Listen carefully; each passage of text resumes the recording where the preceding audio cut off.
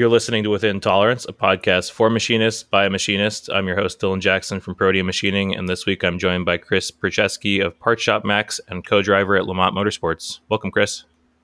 How's it going, Dylan? Thanks a lot for having me on the show, man. I appreciate it. Yeah, thanks for coming on. I appreciate you taking the time.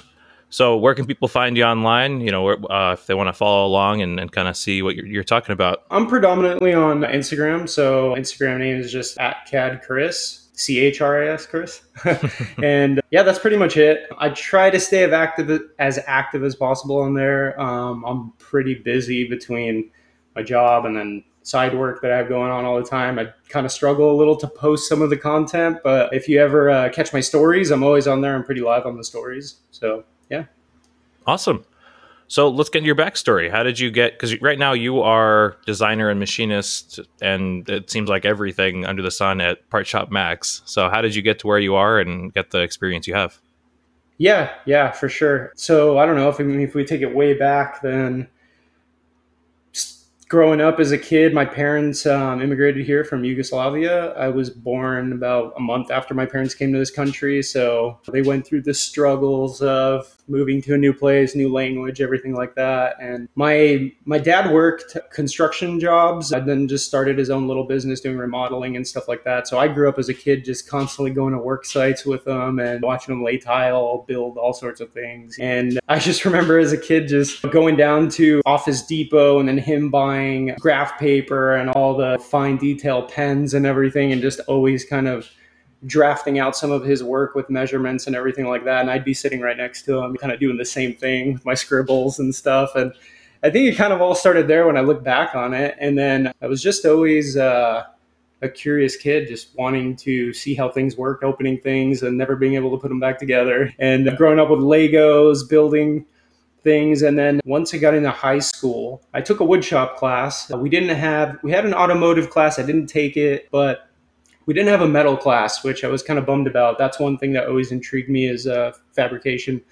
So I took woodshop. I was pretty familiar with all the woodworking tools already, just doing stuff with my dad growing up, the construction side of things. So once I got into woodshop, the teacher took a liking to me. I kind of realized that I had enough experience with all the tooling and everything. So he kind of just let me do what I wanted to do, to work on my own projects when the rest of the class kind of had their set projects that they had to make to follow the curriculum. So yeah, it was pretty fun. I was enjoying it. And then my second year of woodshop, he came to me and asked me if I wanted a job. Haven't had a job yet, other than working the summers or whatever. So I'm like, all right, my first job. It was my senior year of high school, probably halfway through it. And so I went ahead and took it, and it was a robotics company. And they specialized in newsroom automation. So Cool. back in the day, 80s, 90s, everything was handheld cameras on tripods and dollies and stuff like that. And then a lot of that camera equipment stayed. So really big teleprompters and lenses and full camera packages weighing like 120 pounds. Well, they wanted to start getting into automation because news stations in that side of media had to start cutting costs because of competition with internet and things like that. So one way of doing that was by getting rid of camera operators. So instead of having an operator per camera, now they can have a control room with one or two operators that can control multiple studios of multiple cameras on there with robotic pedestals that had pan and tilt heads, Z columns, and then drive wheels, so you could literally drive them around the entire floor. You can program shots, things like that. So I was really intrigued by that. So I went ahead and got into that. And I started off from the bottom, so sweeping up the shop, cleaning around. And then my main position was pretty much assembly. So you learn how to put together all the subcomponents, sub-assemblies to the pan and tilt heads, the Z columns. They're built just like a CNC machine, obviously. Linear guides, ball screws, everything was high precision, anti-backlash and everything, because you have so much weight with the camera setup that's hanging off and a lot of leverage on that. And the one thing you don't want in studios is obviously a camera shot just kind of vibrating or moving around. So I got to learn how to put together these high-end components. And then we had a Bridgeport and a hard-hinge lathe there. And I was kind of interested in it at the time. And my boss he was actually a machinist from New York. And he started showing me on my free time how to run the machines. And then I think like after the first day or two of him showing me, I got hooked. So I started looking around for ROP classes, and I found that a local high school in the city that I live in, not the high school I went to, had a metal shop. So I signed up for that and then ended up learning my way around just a knee mill and lathes and doing a lot of manual stuff. Kind of reminded me about the wood shop thing. Teacher was like, okay, you know how to work the machines, just go ahead and do whatever you want. So I did that for like, I think for how long was it? 3 or 4 years. I went every Monday for 3 to 4 hours. Yes, from like 6 to 9, 6 to 10 o'clock at night, after work. So I did that for a really long time and just kept working on all my own projects, got really familiar with that kind of stuff. And they had a Tormach lathe and mill in the office. They were really small ones, CNCs, sorry. And it was interesting. It always piqued my eye, and nobody knew how to run them, not even the teacher. So they were donated to the school, but nobody knew how to set them up or do anything. And then I asked him about it, and he's like, there's a manual over there if you want to read it. But I knew nothing about CAM or anything. And it just was way over my head. I think I sat down on the computer one time and like fired up whatever CAM software was on there, and then I had no idea what I was doing. So I was like, yeah, you know what? I'm just going to forget about this. So I just stuck with the manual stuff and with the hopes of maybe one day getting into CNC. And then in the meantime, as far as the job goes, I worked at that robotics company for about 3 years. And then I left there and worked at Magnum Off-Road as a CAD designer. So were you always like a person into cars, a gearhead? Or definitely interested in motorsports for sure. Cars is kind of new to me right now, more so off-road, Southern California. We grew up going to the desert, things like that. So if I go back a bit, when I was working at the robotics place, we were assembling everything with just stacks of blueprints, right? That's how you learn the assembly process. And then it was pretty interesting just looking at the tolerancing of everything. We got to see not only the assembly prints, but the individual prints per part for every component that was machined that went into that. So I was kind of interested in making my own prints and maybe getting into the design side. So once I graduated high school, I went to a local community college, and they had a really good CAD program. They did not have a machining program at the time. So I saw that they had SolidWorks, which I heard was somewhat the industry standard. So I wanted to get into that, but the prerequisite was AutoCAD. So started with AutoCAD, 2D stuff, got into the 3D. As soon as I finished those classes and I could move on to SolidWorks, I went right for it while doing my general ed classes. And I think it took about 3 years of SolidWorks. And then in the meantime, the pace with the classes are very slow. And I understand they have a curriculum and stuff, and they don't want to force feed so much information down your throat that you don't retain it. And I get it, but I was just a little more advanced than that. So on the side, I tried to take on as many projects as I could. I started putting up ads on Craigslist for side work, for freelance work, and just kind of built my experience there, just putting in hours and hours. I probably made no money. I mean, every time I got paid, if I billed at that time like $40 an hour, it was probably taking me 5 times as long as it should. But Whatever, it was just getting the experience. So did that for a while, and then one of my relatives owns Magnum Off-Road where I worked. So he reached out to me and asked me if I could help him with a suspension issue they were having for a Yamaha Rhino long travel kit at the time. So that was back in like 08, 09, something like that. And so I went in there and sat down for a couple hours, kind of modeled up the suspension system that they had. And then I started trying to correct some camber gain issues that they were getting. They wanted to reduce that. So we were playing around with geometry points, and then I think they saw the value in all of this. So nothing really came of it for a while. I did that job for them, and then I went back to work, and then I just started getting a little fed up with the robotics company that I was working at, and I was just kind of ready to leave. And then I was talking to that relative friend, and he's like, well, would you be open to coming and working for me? And I was like, yeah. It was a new position. Obviously, they've never had a CAD guy. They're a fabrication shop, doing everything very manually, tube notching by hand, everything like that, fabricating, all of it done by hand. So we started a new position there, which was weird. You go through these times of what do I work on? What do I do? It's just there's not like a lineup of work for that position yet. So I stayed busy in the back of the shop, whether it's cleaning the shop or just helping some of the fabricators or things like that. We did a lot of, at that time, early on, H1 Hummer Duramax diesel conversions. So I helped a little bit with that, just doing the grunt work around. And so that ended up progressing. I ended up staying at Magnum Off-Road for 8 years. So once I was maybe halfway into that term, we started realizing, that the CAD way is really the only way to go when it comes to the manufacturing side of things. And we wanted to stop doing onesie, twosie projects and stuff and start getting into production work.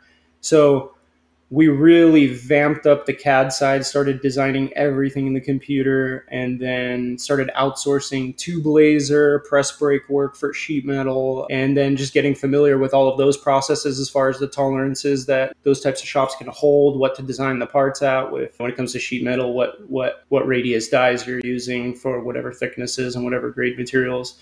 So once we kind of got into that, we started getting a little deeper. We designed a full tube chassis in CAD on a fixture table, designed it all on the computer first, then ordered that all up, and then made a run of 5 chassis, race chassis, full chrome ollie and everything.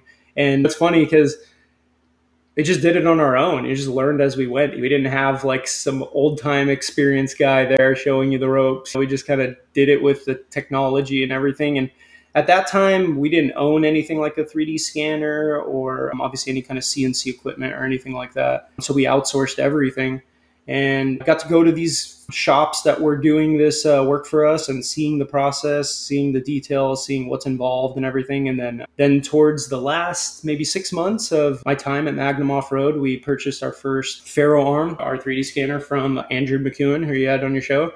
Andrew's a good guy. Yeah, he definitely is. Yeah, he came by, demoed the arm, and quickly realized what we could do with it and how it could help our process. So we went ahead and purchased one of those. And then I just started getting familiar with it and started scanning our first few things, projects that we were working on. And then I got a good opportunity that came my way with Parts Shop Max. And I think I just wanted some change, wanted something new, try something else, and maybe get out of the off-road sector. I was a bit burned out on it. Working with a bunch of guys in off-road and going to the desert every desert season, it's fun and we had some great times, but eventually you just get burned out. So I decided it was some good time for change. So I took the Parts Shop Max deal and yeah, I mean, we're located here in North County, San Diego. As far as Parts Shop Max goes, history on that, the company's been around for about 15 years, I believe. And then we specialize in drift suspension and design and manufacture just high steering angle kits for cars to pretty much slide sideways. We don't only focus on the suspension side of things. We also make accessory items for the vehicles as well. Shift knobs, handbrakes, handbrake handles, things like that, dual caliper brackets for those things. Obviously all drift related. Anything that can pretty much make the drifting experience better or reinforce the chassis or the vehicles themselves. Obviously, when you're throwing these things sideways, they're not designed for it. So things like to break, the chassis don't like to hold up. So when you guys have just started doing body panels too, right? Yeah. So I'll get into that in a minute. So as far as Parts Shop Max goes, we're located worldwide. Our facility in North America it covers North America and is pretty much HQ. So we design everything here. We own a factory in Taiwan. The factory pretty much outsources everything we design as far as the machining. Welding was done in-house. We started outsourcing some of the we designed the fixtures at our factory and actually produce those there for all of our suspension weldments. And they outsource the coatings and everything. And a lot of people don't realize how many things we actually manufacture.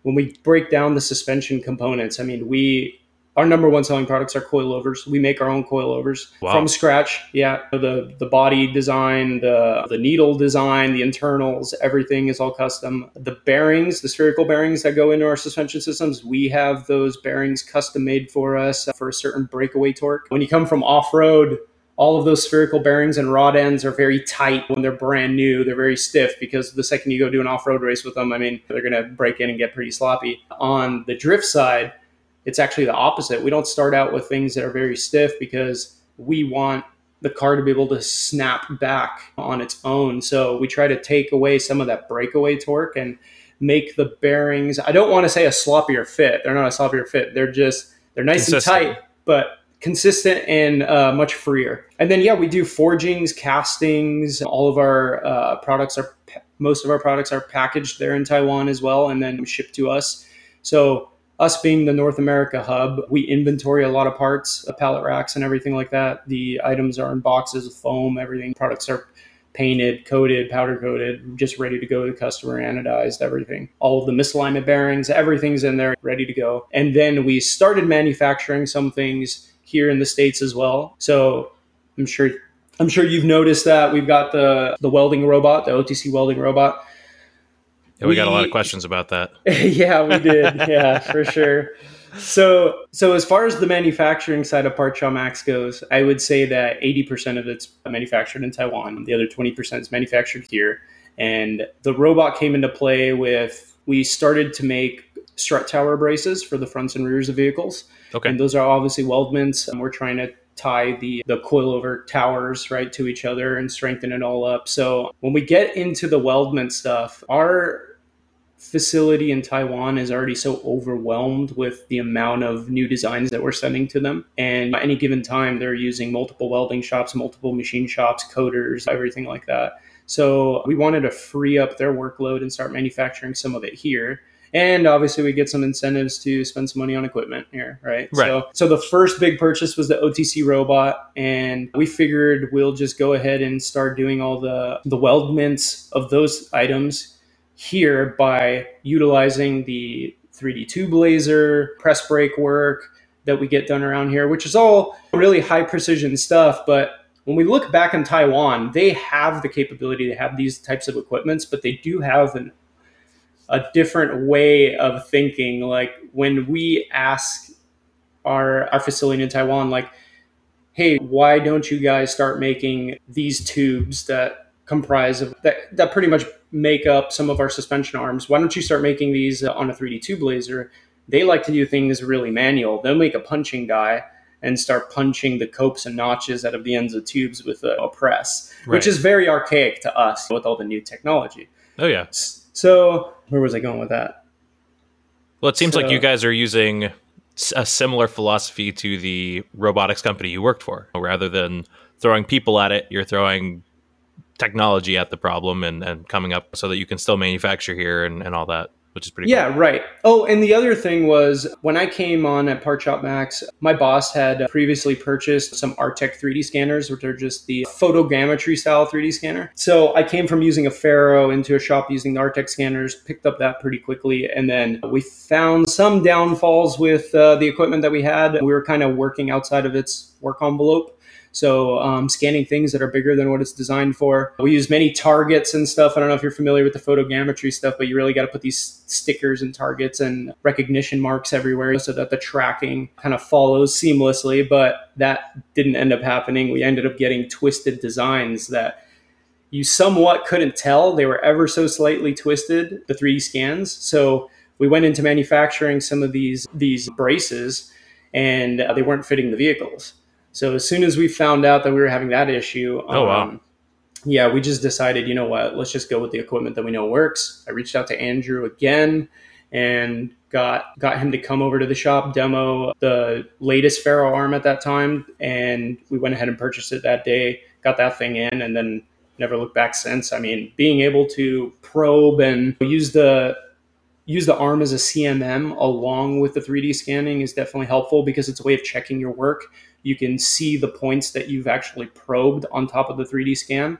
So I've never actually had a Faro arm have like a bad scan, a twisted scan or anything like that because the arm uses encoders throughout. So it's constantly tracking your movements. But it is just a great way to double check when you scan a hole, but you also probe the hole. You get to see the circle sketch right next to the edges of the hole. And you're like, yeah, okay, everything's good. Everything lines up. So once we got that piece of equipment, we just started scanning the engine bays, scanning the trunks, creating braces for BMWs. And that I think the BMWs were the first ones we were really making the braces for. And then we got the OTC robot to obviously assist with the welding side of that. So we purchased the welding arm, and then we purchased a positioner from OTC as well and their tailstock. And we also ended up buying a Siegmann block to attach the two. So I don't know if you're familiar with the Siegmann blocks. They're like the welding tables that everybody uses with the 16 millimeter bores throughout it. So they have their universal tooling. Yeah, I was looking at your Instagram earlier and saw that. Yeah, so we made some adapter plates that John at JSP Fab machined for us. Shout out to John and Stacy. They're awesome people. He's pretty local to us, so he helps us out whenever we need something machined. Awesome. And we put together that system and then started programming, learning the programming side of that. I am not the programmer of the robot, so I'll address some of the questions that we have about that. But I have been working side by side with the guy that does program it, our fabricator. And then, yeah, I've kind of seen the ins and outs and the pros and cons of the robotic welding system. But yeah, so then once we got that going, we started doing some production runs with that, and that's working out well. We're designing fixtures all in CAD, and then having them laser cut, assembling them on the Siegmann, ordering samples of quantities of 3 on everything that we get samples of for like a new item that we want to proof out. And then we'll burn out three of those items, test fit them on 3 different vehicles to make sure that there's some consistency and that they're fitting correctly. Problem with cars is they vary so much, especially with cars that are 20 years old. Chassis are twisted. Some have been in wrecks. It's hard to find vehicles that are in mint condition. So we try to test fit on as many vehicles as possible so we kind of see the variance between them. And then just recently, last year, my boss had the idea to start getting into wide body kits.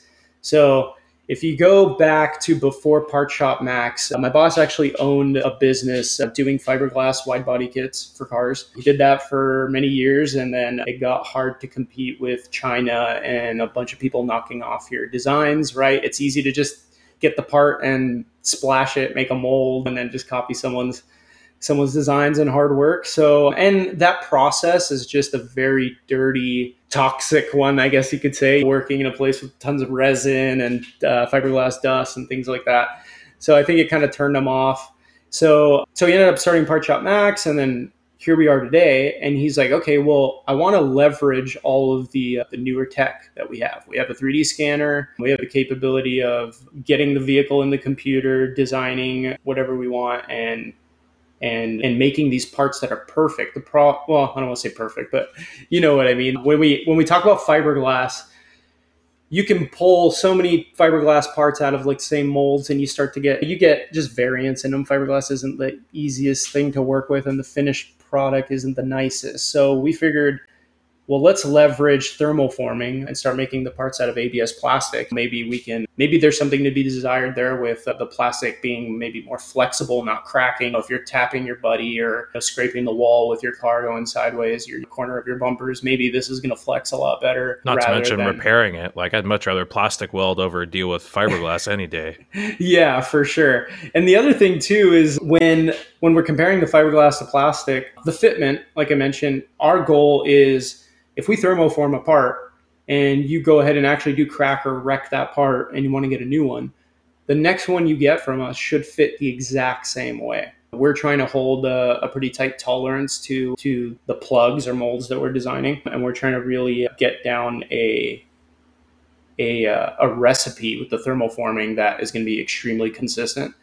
So that's how we got into that, and we decided to do our first project, which was a wing for an IS300 for a Lexus. I believe it was a hatchback. So my boss went ahead and started the design side of that. I'm not the one designing the wide body kits. I'm so busy throughout the day just sticking to the suspension designs and everything we have going on at the shop, the fixtures, things like that. So he figured he's going to go ahead and design that stuff himself. As far as software goes, I design everything in SolidWorks. That's what I've used for the last 10 years. My boss getting into CAD has pretty much, his extensive experience at the time was just using DesignX, which is a high-end software that we use for the 3D scanning, but it has a lot of reverse engineering tools, surfacing, things like that. So he decided to start the wide body designs in that, which proved to be quite difficult. And then obviously he doesn't come from a CAD background. So he started getting into using Blender, which is a mesh editor. Hmm. And obviously, when we're 3D scanning vehicles, we're starting off with mesh data, right? Triangulated mesh data. So that software seemed to work pretty good for him as far as recreating the stock fender and then stretching it out. Blender has a lot of great tools for that. Then after he found himself doing so much manual work as far as pulling vertices and everything like that to get a nice surface, that he really wanted to get into like great surface continuity and class A surfacing so that when the light washes over it, you get the perfect light wash. And in CAD, we look at that through using zebra stripes. And so he ended up moving on to Alias. He decided to use Autodesk's Alias software. That's pretty much what the high end car manufacturer or just car manufacturers in general are using to get the class A surfacing. So he goes into there and he just killed himself hours and hours. He's spending maybe 15 hours a day for months trying to learn the software and get it down. And he's gotten very proficient in it. I'm really surprised. Like he's just done such a great job. So he's been posting that on Instagram through our Part Shop Max account, but he also started kind of a little sister company called Flow State Automation, which will be the wide body side of the Part Shop Max stuff, the aero parts. And he's doing 3D CAD designs. And then we decided that we're going to go ahead and try our first plug or mold and thermoform our first parts. We didn't own any equipment at the time. So he's like, you know what, let's outsource this to a local shop. Let's go ahead and try this out. So we sent them a mold, and then we sent it to them in CAD. They reworked it and put in their vacuum ports, everything that they do, and then went ahead and machined it, thermoformed parts. And then we got to test the fitment of it, fit the vehicle really well. And we're like, okay, this is proven to work. Now let's start looking at maybe buying our own equipment.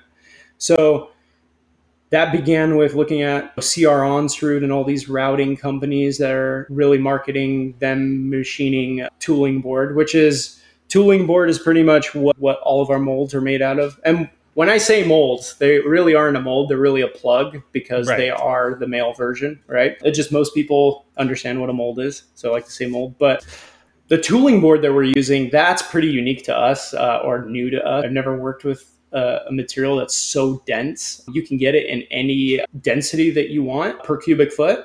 And that's how it's labeled. So the one we're using right now is about 50 pounds per cubic foot. So some of the molds that you might have seen on Instagram that I've posted in the Haas, they're really heavy. I mean, they start out from like a 200-pound block, and then by the time I'm done with it, it's maybe 75 pounds, something like that. It's very machine friendly. It's easy to cut.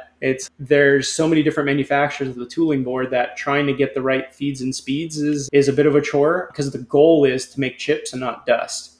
Right. Some materials make dust, some tooling makes dust, and obviously the goal is to make chips. So we went ahead and started researching all these things, tooling board, routers, things like that. And my boss was the one mainly doing a lot of the research. I was busy at the time, and he's telling me he's looking at getting a gantry or a routing machine. And I did plant a seed in his head, which was if you're going to be spending so much money on a machine, why don't you get something that we can cut metal with too?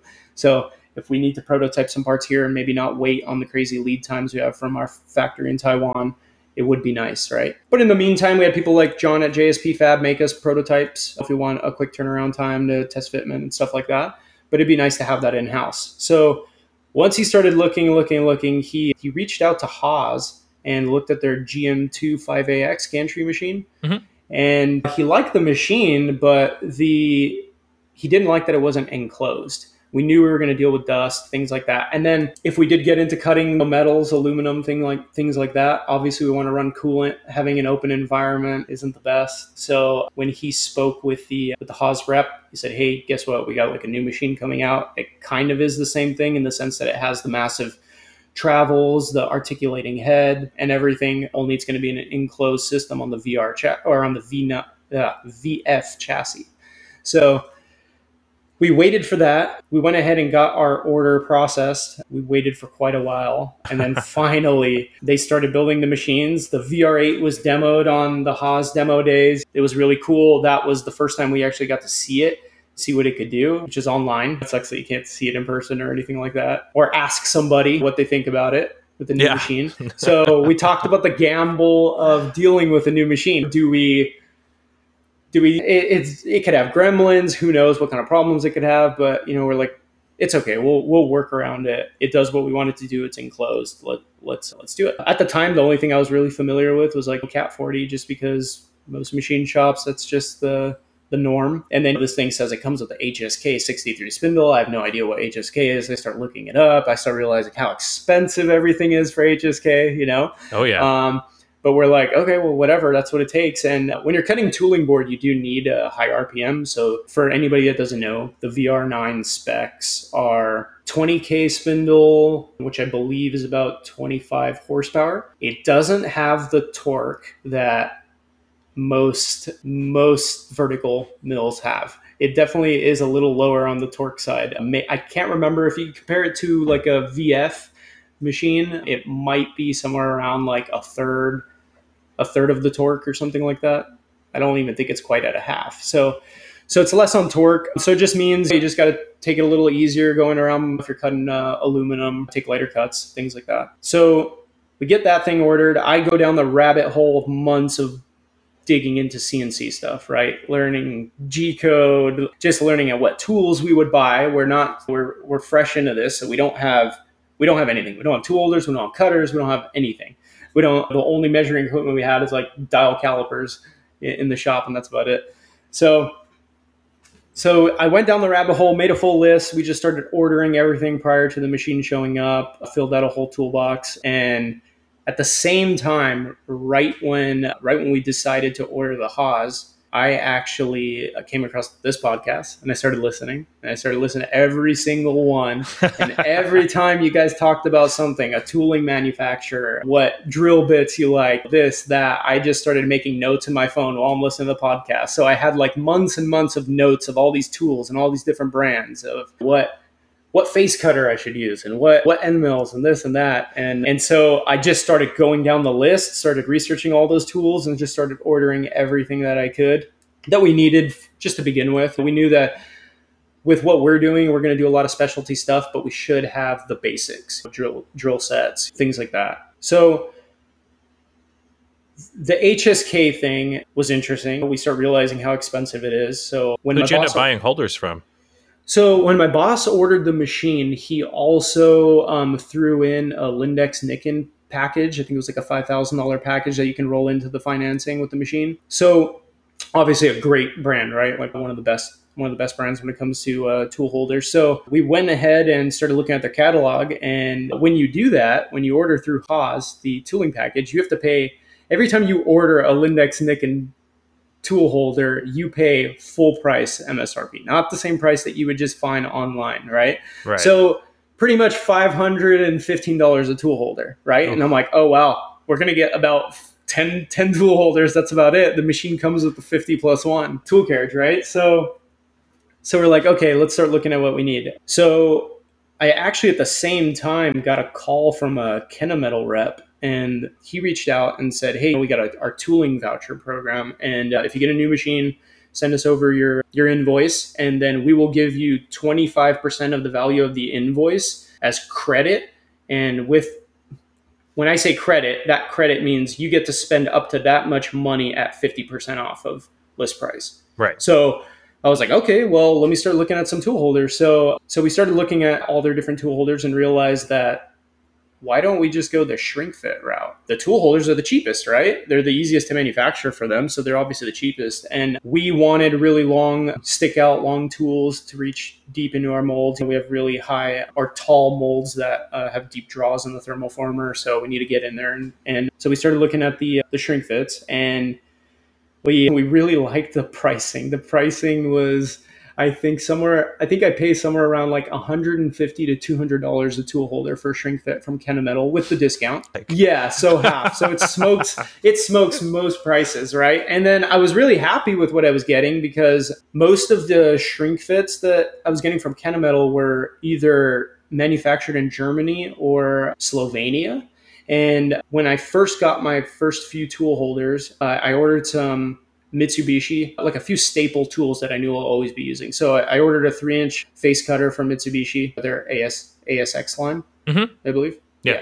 ASX. And then I ordered their 2-inch and 1-inch indexable shoulder mills, their AXD line. Mm-hmm. And so when I got those, I needed holders for those, and I knew those were going to be my staple tools. And for the 3-inch, I ordered a Heimer face mill holder. And then I talked to my local Heimer rep, and he's like, hey, there's a guy locally to you that has a balancer. And he kind of picked my brain about what kind of machine we have and what spindle we're running. So the second he heard that we had an HSK, he's like, you really want to make sure that those holders and tools are balanced. He's like, it's going to help on anything, even a Cat 40 or whatever. I mean, it's going to help with the longevity of any spindle, right? So I'm like, okay, well, how much can I just pay this guy to like go and balance my tools? And they're like, yeah, sure, they'll be open to it. So I met the Heimer rep there, brought some of my tool holders, and I realized that all of the Kennametal stuff that was made in Germany or in Slovenia was like balancing like great. Like even the Heimer guy was like really impressed by it. And I'm like, okay, cool. So I just got to make sure that this is where they're made, right? So I believe I had one Kennametal tool that was made in the USA, and it was so out of balance. He's like, don't even put this thing in your machine. And I'm like, wow, okay. So I went ahead and told the Kennametal rep, he got me a replacement, went back on the Heimer balancer, put it on, same out of spec measurement. Like Whoa. So far off, he's like, dude, do not throw this in your machine. I'm like, okay, so stick with anything that's not made in the USA, I guess. I hate to say it. Like that sucks, right? That's crazy. So yeah. So I kind of got a bad taste in my mouth with the USA side of the Kennametal things. I just made sure that I stuck to a specific Kennametal shrink fit line, right? Like a series or family line that was made over there overseas. And those worked out great. And then the Lindex package, I ended up using that to tool up with SK collets and milling chucks and a drill chuck, I believe. Just started looking at ER collets and seeing the run out on those things. I'm like, okay, we got an HSK spindle. Like the tool holders are so expensive. Like everything here is about precision. And I'm like, kind of felt like the right way to go if I'm going to use a collet system to go with something more precise. Right. So decided to go the SK route. So we ordered, I think 4 or 5 different length collet chucks. And then I actually ended up, I'm at the same time, like I'm ordering all these things, but I'm also trying to make sure that I'm keeping the pricing just a little easy on my boss. I'm trying to make sure I'm not going to break the bank or anything. So I'm like, okay, do I really need the Lindex SK collets? No, Mari Tool is making some. So I reached out to them, got like their set of SK collets. And then I started picking Mari Tool's brain about making HSK holders. They said within the next year or two, they're working on it. That would have been my first route. Obviously, everyone I follow on Instagram and everything follows or uses Mari Tool. So obviously they have a great reputation, and that's the route I wanted to go from the beginning, but they don't make anything HSK yet. So I pretty much stuck to that. A few Heimer holders, the Kennametals mainly, and then the Lindex stuff. And then as far as the shrink fit, we did not invest in the shrink fit station. Obviously it's quite pricey. And I did not go as barbaric as the torch method, torching everything with a propane torch. So I actually got a good idea from a buddy, and he said you can get these handheld induction coils heaters on Amazon. So we ordered one of those up, and the thing works awesome, man. I mean, those are for like removing stuck bolts or something, yes, right? Yes. So it comes with an array of different size coils. You just screw them on there and fire it up. It takes a lot longer. Like I went and used an actual proper shrink fit station at a buddy's shop to get a tool out, and I was like surprised by how fast it's 3-phase and everything, and heats up the tool holder in it's a couple seconds. I mean, I'd sit there for I think the handheld holder actually cuts out, like has like a safety cutoff at 2 minutes.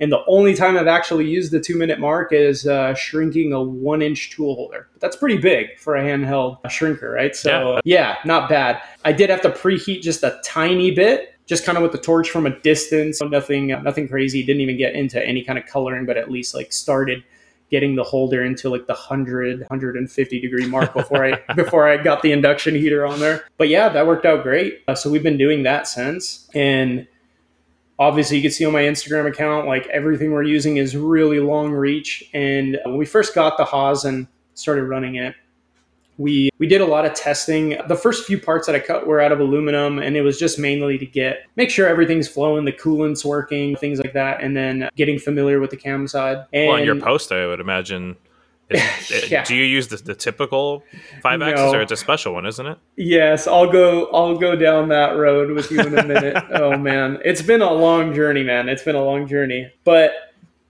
we really needed long holders, so the shrink fits worked out since you can get them in 6.3 gauge length, right? That's primarily most of our tools are being held in those types of holders. And the reason is I get a lot of questions like, you have a 5-axis, you can tilt that head, why do you need such long reach?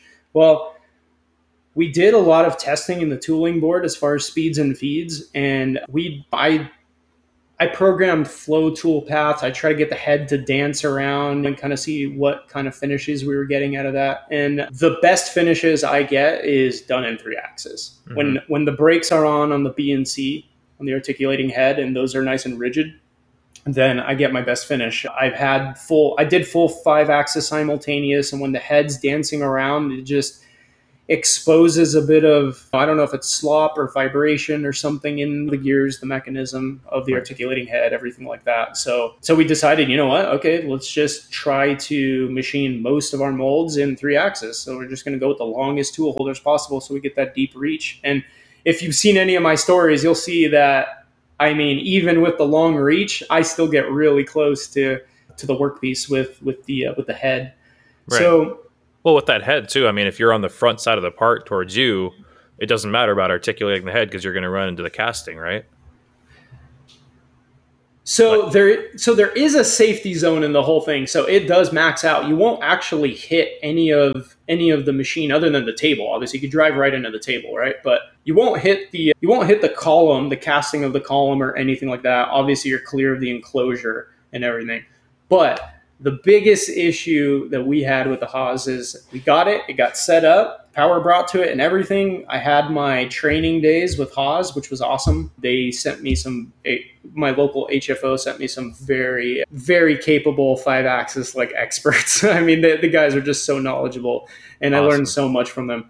So my first day was just working the controller. I'm new to any kind of CNC controller. So, and I got to say the Haas is great. I mean, it's very easy to learn. The learning curve is definitely not steep on that one. So the second day I spent programming some sample parts. And then I wanted to see from start to finish what the process looked like and how we'd get there. So right when we went to go ahead and run that first program, the head wanted to do some crazy things. No. When it comes to the post, we used the GM2 5AX post, which is what Autodesk recommended, because at the time they said they're working on a specific VR post for that machine. But in the meantime, it technically is somewhat the same articulating head that's in the gantry machine. So the post should be the same.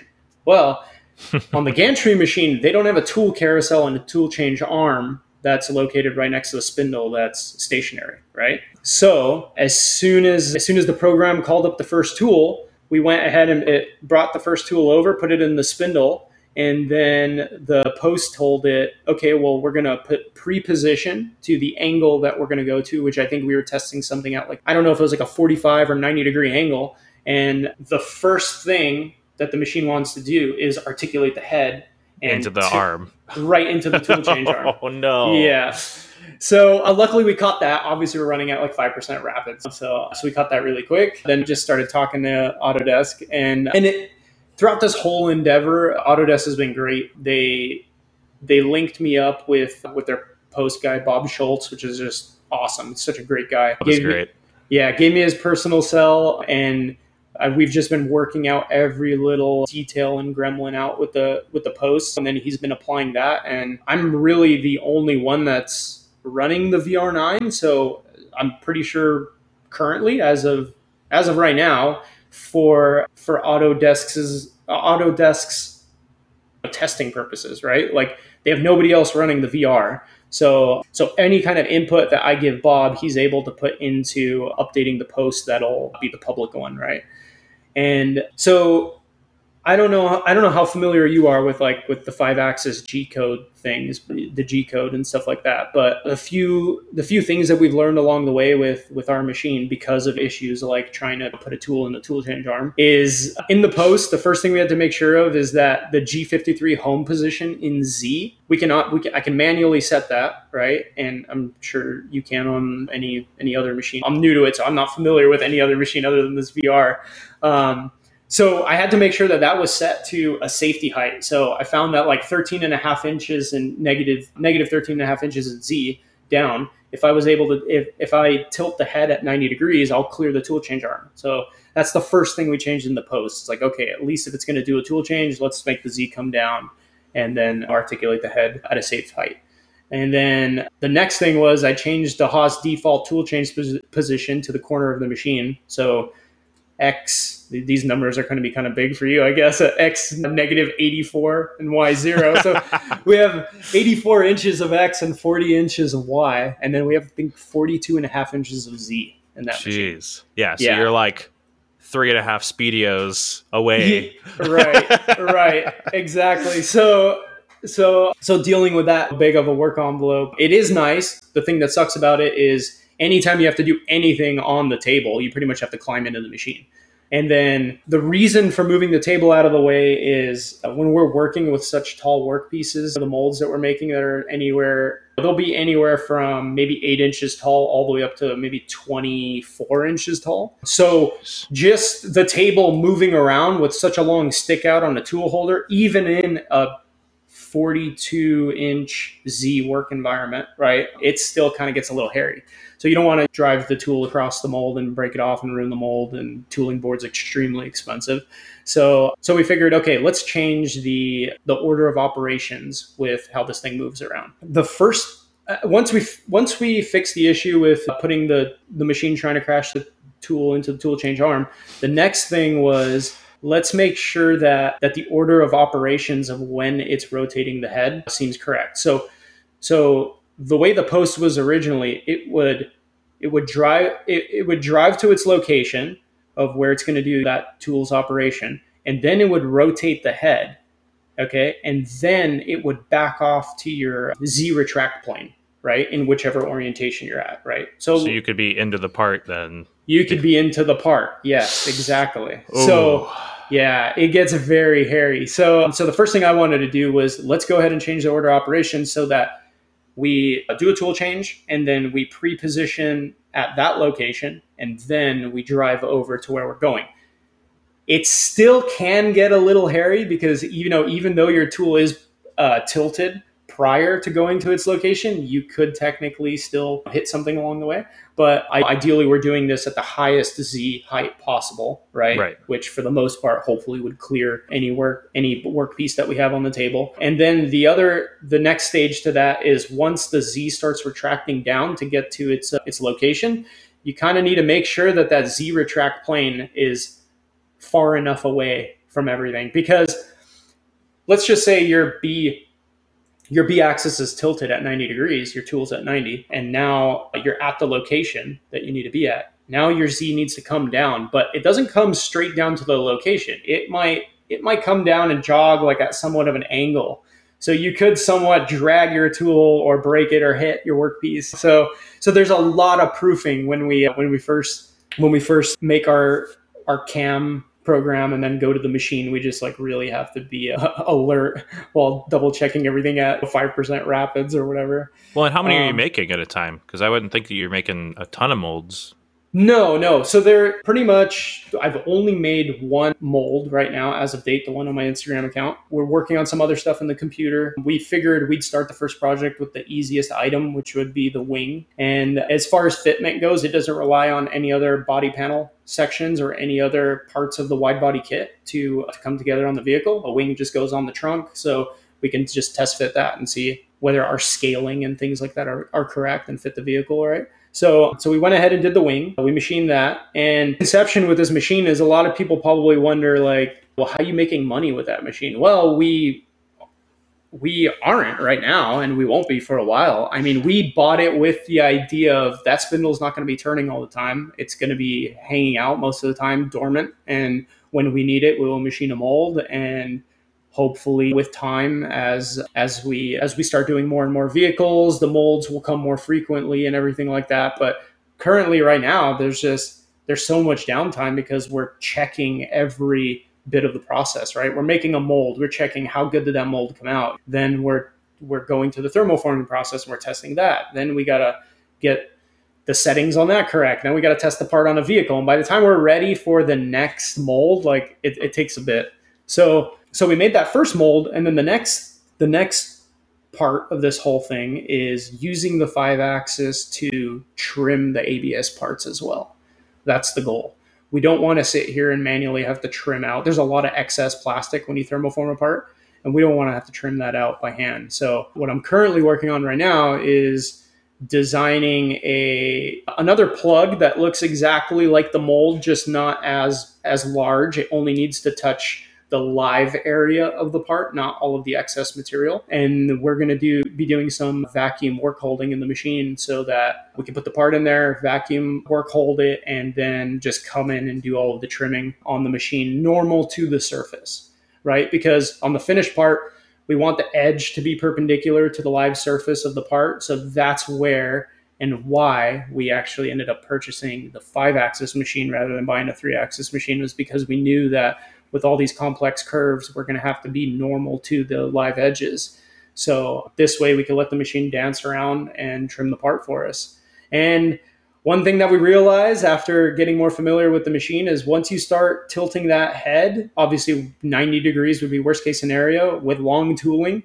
I mean, your work envelope just decreases exponentially. It's just crazy, man. If you, from the pivoting point of the head to the spindle nose, you have about 8.5 inches.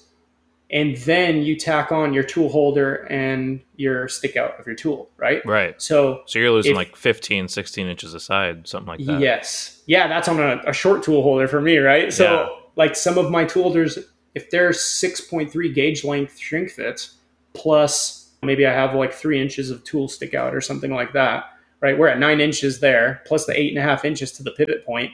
Right. And if you were to tilt the head at 90, and then I have 40 inches in Y. So if you were to put the head tilted at 90 in the back and you're losing however many inches there, and then you come in from the front side, you're losing inches there. You're left with a narrow workspace in the center of the table. Yeah. So it's a bit deceiving, and you don't realize those things till you actually get to run the machine yourself, and then you start realizing like, whoa, maybe we should have got a bigger machine. But I mean, we barely fit that machine in our shop. We don't really have much more room for anything bigger. And when you start to look at, it gets crazy to even say this, but the VR11, or now they have the VR14, I believe, those don't grow in Y. They just grow in X. Right. Right? Yeah. So the 40 inches in Y is the limiting factor. Our X is okay right now. Like we have 84 inches of X, and that's plenty. I mean, we can fit side skirts on a pretty long vehicle, which would be our longest part to have to make a mold for in there. Mm-hmm. And then, So now we're just hoping that we don't get to that limitation point. And I mean, if we do in Y, then we just can't be normal too. We'll just have to start tilting the tool more vertical. And which brings me to, as far as the cam package that we decided to go with, where we looked at Power Mill and the more high-end software, but at the same time we wanted to get our feet wet. And it is a bit scary to jump into like a big piece of software that's expensive and not knowing how to use it and being overwhelmed with that. So we figured let's go ahead and try out Fusion 360. And so far it's worked great. I mean, obviously we got the manufacturing package because we knew that we'd be using Steep and Shallow, which obviously they put that onto the manufacturing package, which isn't free anymore. So that was right about the time that we were making our purchase for the software. So I didn't lose anything, right? I mean, I know there was a lot of gripes with people using it for a long time for free and then having to pay for it. But yeah, so we jumped into that, and I primarily for all of the surfacing on the molds, that's what we're using, and it's working out great for us. We're doing it in 3-axis motion, right? Because I'm getting the best finishes that way. But the Steep and Shallow toolpath allows me to do the tool collision avoidance, right? So I can tell it to stay at 3-axis as much as possible until it hits maybe a certain area, and then it'll just apply a tool tilt just in those areas and then go back to 3-axis.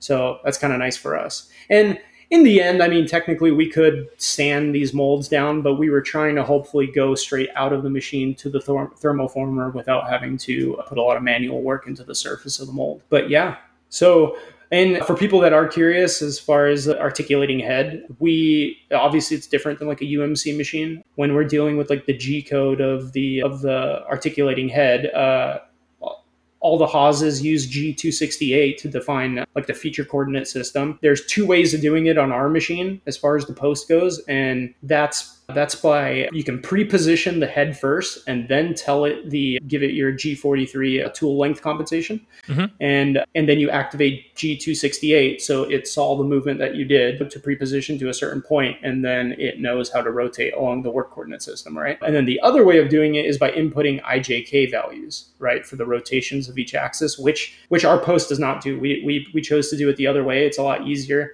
And I know some people wondered, like, why would you get into 5-axis just right off the bat? Well, obviously, 3-axis wasn't going to cut it for us for what we're trying to do with the machine. We need the capability of the 5-axis as far as so that was one of our questions from Molly. No, he said, why the decision to jump right into 5-axis? Seems like a big risk for not having done CNC programming before. Yeah, right. So since we knew we needed the 5-axis for the trimming process of the ABS plastic parts, and maybe in some of the hard to reach areas of the mold, we figured we'd go that route. And you would think, I was really worried that jumping in the 5-axis was jumping into the deep end, and maybe it is, but it wasn't as difficult as I thought it was going to be. I just feel that the software and everything is made it so user friendly that I feel anybody could just jump into it and get into it. I mean, Fusion 360, the only difference when I'm doing something in 5-axis is that when I pick a tool and I pick a tool strategy, I pick a tool orientation and specify the tool orientation, right? So my Z plane to some weird angle or face that I'm going to drill a hole through, or face at an angle or something like that. It's just so simple. I mean, that's it. And then as far as the 5-axis tool strategies in Fusion 360, I know there's not too many of them right now, but the ones we have used are like swarf cut. So that's worked out really easy for me. I mean, the area we use swarf is 5-axis swarf is to trim the ABS live edge part that's normal to the surface. So as far as the toolpath goes, you're picking the bottom boundary and the top boundary of a plane, or sorry, not a plane, but a surface that I already have in CAD. Right. And then it just applies the tool to be right against that surface. And then it just follows it and tracks it all throughout. I mean, I understand that if you're looking at the G code and everything, yeah, if you were going to handwrite code, I'd say it's definitely more difficult. There's a lot more work to it for sure. But in this day and age where pretty much anybody can buy this kind of software and get into it, I mean, it just makes it so much easier. The first few weeks getting into Fusion 360 and messing around with things in 5-axis just made me so much more confident in it. I'm like, oh, this isn't as bad as I thought it was going to be. Yeah. You know? Well, I'm sure it helps too that you guys bought this machine for a purpose. So you're not in a rush to make a million customer parts. You're able to take the time to really understand what you're doing. Yeah.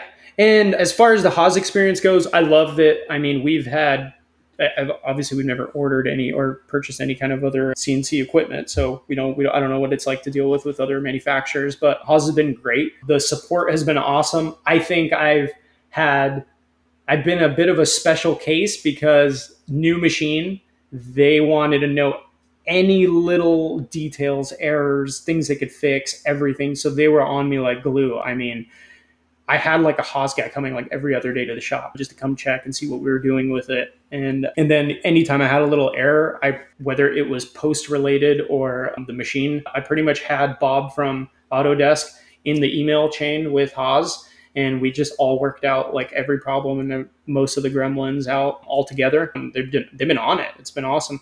But there have been some pitfalls with the new machine. And some of it is, so we got auto doors with the machine when we got it. VR9 is so big that the doors are extremely heavy. So like they start to get a little clunky, just rattly, and kind of we were getting some like grinding noises coming out of the doors because they're so heavy, they start to sag over time a bit. But once they've settled into place, they had to come and realign the doors and make sure the motors are where they need to be in the tracks and everything like that. Now everything's been good.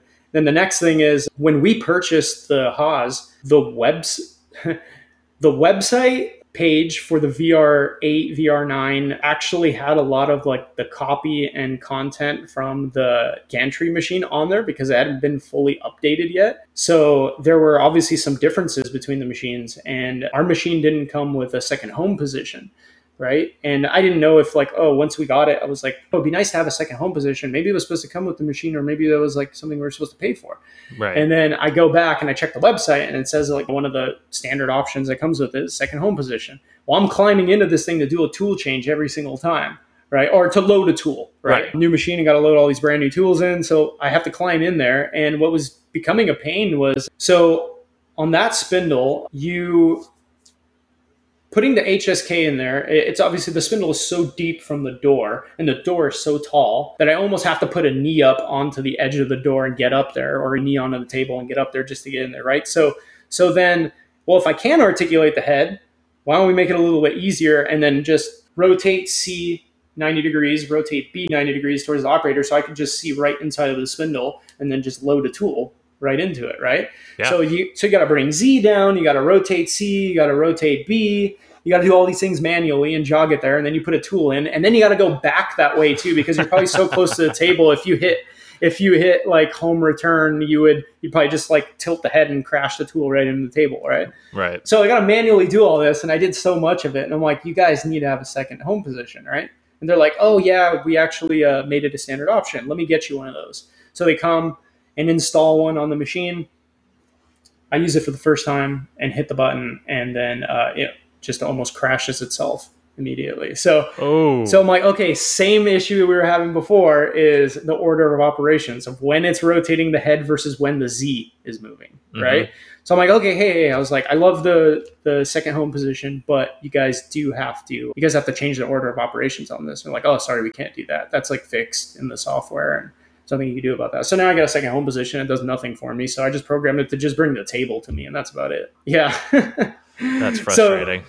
So hopefully once the tool carousel's filled up, we're not doing job shop work. So I'm not constantly having to pull tools in and out. For the most part, they live in the machine. So it's only a burden when I'm loading the thing up, or gotta make like a insert swap or something like that. Well, and if it makes you feel any better, there's a similar issue on the Brother M series. Like they have in the control the option for a tool change position, and that's for the R series. Like both the R series, which is the pallet changer, and the M series, which is the 5-axis, are moving head machines instead of moving table.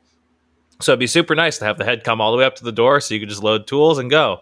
Well, they seem to refuse to enable the tool change position on the M series. So like the options there, you can see it and you're like, come on, just let me set a home position for tool change. Right. So it's not just Haas. It's all in throughout the industry. There's little quirks like that for sure.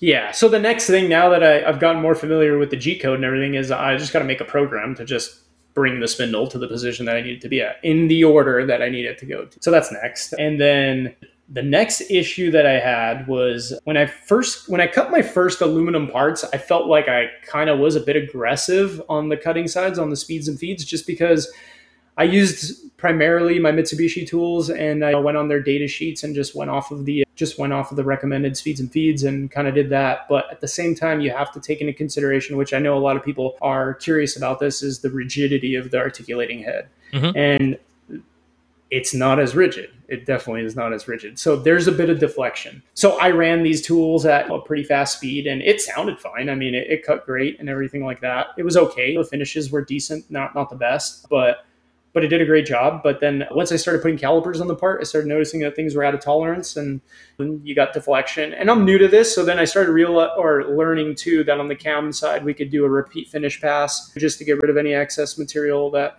might have been there due to deflection or anything like that. So that definitely helped. And then the next thing, I was like, okay, well, why don't I just design a block that's like a dimensional test part that'll have pockets, it'll have some bores, it'll have some contours, some outside contours to be cut with 2 different tools. And let me just like double check all these after manually measuring them out and see how close this machine is. And the tooling board is pretty forgiving. It is cutting.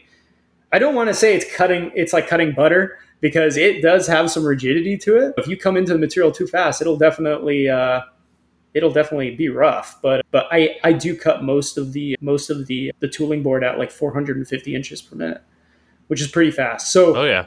our machine is not obviously not like they don't make it in like a super speed or anything like that. So our rapids are 600 inches a minute, and then our cutting feed rate's 500 inches a minute. So I'm right on the higher end of that. So that's what I found to work. I mean, chip load on this stuff is around 15 thou.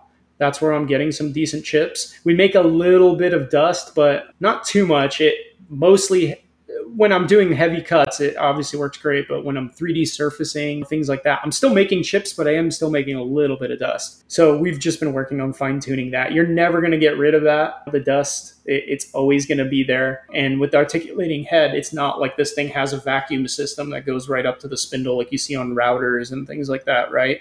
So I just got to kind of deal with it. And so I went ahead and designed this dimensional test part and ran it at the 450 inches per minute, two different tools, pulled it off the machine, checked the dimensional accuracy of it. And it was, most of the features were around 4 thou. I believe it was 4 thou too big. And then the bores were the worst. The bores, I was around like, I think 9 thousandths of an inch. Too small. Undersized, actually, too small. Yeah. Yes. So I was like, whoa, coming from just doing precision work and things like that. I'm like, I can't have things that are 9 thousandths of an inch off. Why is this happening? So I went ahead and started playing around with the cam stuff and got a few pointers and tips for some people on Instagram. And then I started applying the repeat finish pass and everything like that. And then the one thing that really helped was I was like, okay, you know what? On the finish pass of every single feature, why don't I just run the thing at 50 inches per minute and just see if it has something to do with the speed, right? And sure enough, I cut the features at 50 inches per minute, and then all the tolerances were cut in half. But at 9 thousandths, a bore being 9 thousandths undersized, even cutting it in half, being around 4.5 thou undersized is still like quite a bit. And we're dealing with machines that work in tenths, right? So there's some things that I still need to test and apply, which in my post from Autodesk, I actually have a checkbox where I could make it so that the C axis, or the knuckle part of the articulating head, points in the direction of the way the cutter is going. So that way the B axis can't deflect. It's not on its rotational direction, right? I gotcha. So I haven't tried that one yet. That's the next thing I'll probably try. And that makes sense for things like that are more prismatic. You're going around like a rectangular perimeter or something like that. I don't know if you go around a circular profile, whether it like keeps rotating the C and keeps it in front of the direction that it's going. Oh, so that's still something to test. Yeah. And then the last thing, which is why the machine's been down for the last couple of weeks, is when we first got the Haas, I got all these brand new expensive tool holders, and after loading tools in and out of the machine, I started to notice that on the taper of the HSK, I had a little wear mark. It's something that was visual, but you couldn't feel it at all. If you rub your nail on it, couldn't feel it at all, but it's still visual. And I brought it up to Haas. They were like, that's nothing. Don't think anything of it. And then we ran our first mold. We've been putting a little bit of time on the machine. And then I start realizing that wear mark isn't a wear mark anymore. So now my tool holders are getting like a scratch in them, right on the taper. And I'm worried because, from everything I've learned is like the spindle taper is just like, it's a holy area of the machine, right? You just you need that thing to be perfect. No, you don't want chips in there. You don't want any kind of dings, scratches, things like that. Oh, yeah. So we went ahead and had a tech come out and look at it, and we found a ding on the spindle taper. And Haas doesn't make these spindles. They're made by a company in Italy. So they started figuring out how they were going to fix the issue and stuff. And I just spoke with them yesterday, and I think they're going to be replacing the entire spindle, which I'm sure is extremely expensive. If I had to guess, somewhere between 30 and 50K for that spindle. So they don't even know what that entails, though. They've never done one of these. Right. Yeah. So everything's so new on this machine. And the other thing is, HSK is really new to like at least my HFO. I mean, I'm like, how many HSK machines do you guys have out in the field? And they're like, oh, it's pretty new to us. So like, there's only a few UMCs that we've seen that have HSK, and that's about it. Right. And a lot of the guys, when they come to the shop, the techs to like work on our machine, they're like looking at the tool holders and they're like, "Oh, this is different." And I'm like, it worries me a bit. Like, oh man. Well, I can't remember if they came out with that in 2016 or 2018, but it's a fairly recent spindle option, even. Right. I think it might have been 2018. Yeah. And so obviously there's a lot of 5-axis guys on Instagram that I talk to, and they've all been really helpful, guys that run high-end machines with HSKs and everything. And I asked them, I'm like, hey, should you have a ding like this in your tool holder? What should the wear marks on the tool holder be like? Things like that. So when they came out, they went ahead and put a drawbar test on our spindle. And obviously we don't have pull studs on the HSK. If you're familiar with it, they got the fingers that spread out, right? Mm-hmm.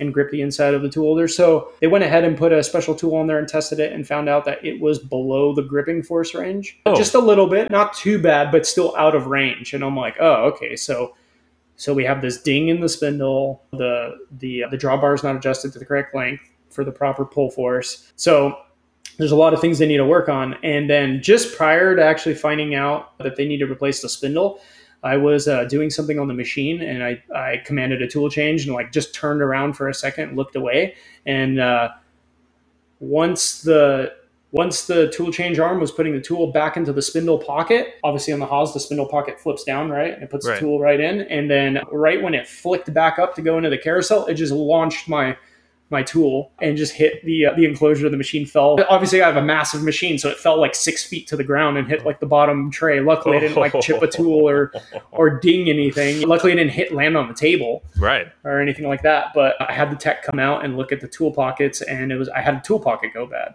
Oh my goodness. And then I'm like pairing this up with like, okay, HSK is new to Haas. Like, I'm like, okay, like I don't want to have these problems. I was like, all this stuff is so expensive. I don't want to be throwing tool holders as pockets randomly go bad when things like that. So it's been a little worrying and stuff like that. But for the most part, they've fixed every single issue and they've been on it. Like pretty much all my fixes have been like next day, other than this spindle issue that I'm having. So in the meantime, I'm going to try to run the machine just a little bit, just not enough to like really hurt my tool holders. I told Haas, like, look, I know you guys are not going to buy me a new Heimer tool holders, new Kennametal tool holders, new Lindex tool holders. So you need to fix this problem. And yeah, I guess replacing the spindle seems to be like the way they're going to go about it, which is crazy to me. You would think you're just going to replace the tapered section of the spindle, but yeah, it is what it is. So that's good on them. I mean, it's a rough situation for everybody involved, but I'm glad to hear that they're treating you right. Yeah, for sure. And then the only thing left, the post with Bob has been figured out with Autodesk for the most part. Everything's working. I can make parts. The machine's moving in the nature that I want it to move in. Everything's working great on that end. The only issue that we've had since day one, and they've come to the conclusion that it's a Haas issue on the controller. It's a software issue. They have not created an update for it yet, and that is that when I program parts in 5-axis simultaneous, I pick whatever speeds and feeds in CAM, right? And when I post that out, the controller is having an issue with the speeds and feeds and errors out and gives me either a B-axis or C-axis max feed rate alarm. Oh, interesting. And it kept doing it. So me and Bob worked on troubleshooting that and finding out like what would work for me to get me by in the meantime. And that's pretty much lowering the degrees per second movement of the B and C axis to the like bare minimum. So if I program something in CAM at 200 or 300 inches per minute in 5-axis simultaneous, my post right now is acting like a governor and it's limiting it down and changing those values to a fraction of that speed. And then it's like running at a snail speed. So luckily I haven't been using the 5-axis simultaneous because I couldn't really even do any kind of speeds and feeds testing, because it doesn't matter what I put in on the CAM side, it spits out this like extremely slow speed on the machine every single time. Yeah. So I'm just waiting for them to figure out that issue, and then hopefully it's smooth sailing from there. I'm sure it will be. Well, let's jump into some questions. First one that we got two of from Beige Power and also from Molly Noah, they wanted to know more about the OTC welding robot. How easy is it to set up? How long does it take to program? Anything you learned that was unexpected? And you said already that you don't program it directly, but you work with the guy. So what can you share with us about the OTC robot? Yeah, so anybody that's ever seen any kind of robotic arms being controlled, they're usually done by pendant. And that's exactly how our machine works. We have a pendant And we have a computer monitor that's just reading off of the computer that comes with the robot. And we're seeing on the screen exactly what you see on the pendant screen, really, is all you're doing. It's just for a bigger display. But on the pendant, it's pretty overwhelming. You have a lot of buttons, a lot of controls, and there's no descriptions on them. You have to read the manual. They're all just characters on there and stuff. And there's multiple pages. There's like a shift button for like every button is a different, you know what I mean? It's like a different command or whatever. Right. So once you learn the pendant and get through the pendant, then the programming process is the way we do it right now currently is just point to point. So we go ahead and tell it, if we're doing a straight weld, we're going to tell it, this is going to be your starting point. This is going to be your end point. And then it's going to automatically program a straight line from there to there. But then we also can keep branching off of that path and add an arc to the end of it, or we can program an entire arc. And I think welding robots are great. And the way they're great in certain situations where the way you see them marketed, where they're doing very simple industrial parts, like a tube being welded right to a plate, just 90 degrees. Like that's very simple. You could program that and it's going to go around that thing and burn it out. It's going to look beautiful. It's going to be extremely consistent. It's awesome. The issues with the robot is the welding process is extremely sensitive to the tolerance of the parts. So when we program a point to point, and tell it to weld, it doesn't veer from that path, right? So it's very important for our fixtures to be on point and repeatable, but mainly it's the components going into the fixtures. So the weldments that I described to you earlier that we're doing on our robot is 3 tube laser parts, right? Some of them are straight, some of them have bends in them, and then plates that have a bunch of press brake work on them, right? So if you have obviously 2 flanges that are bent on a piece of sheet metal, we're welding the gap where the flanges meet. And there's variance there. So when your parts vary a little bit and that gap varies, whether it's one end has a bigger gap and one side has a tighter gap, or between parts every time, like they're varying in different ways. When you're welding, the robot's not veering off that path. So the weld attracts naturally, if there's a gap, to the closest piece of metal that it can get to.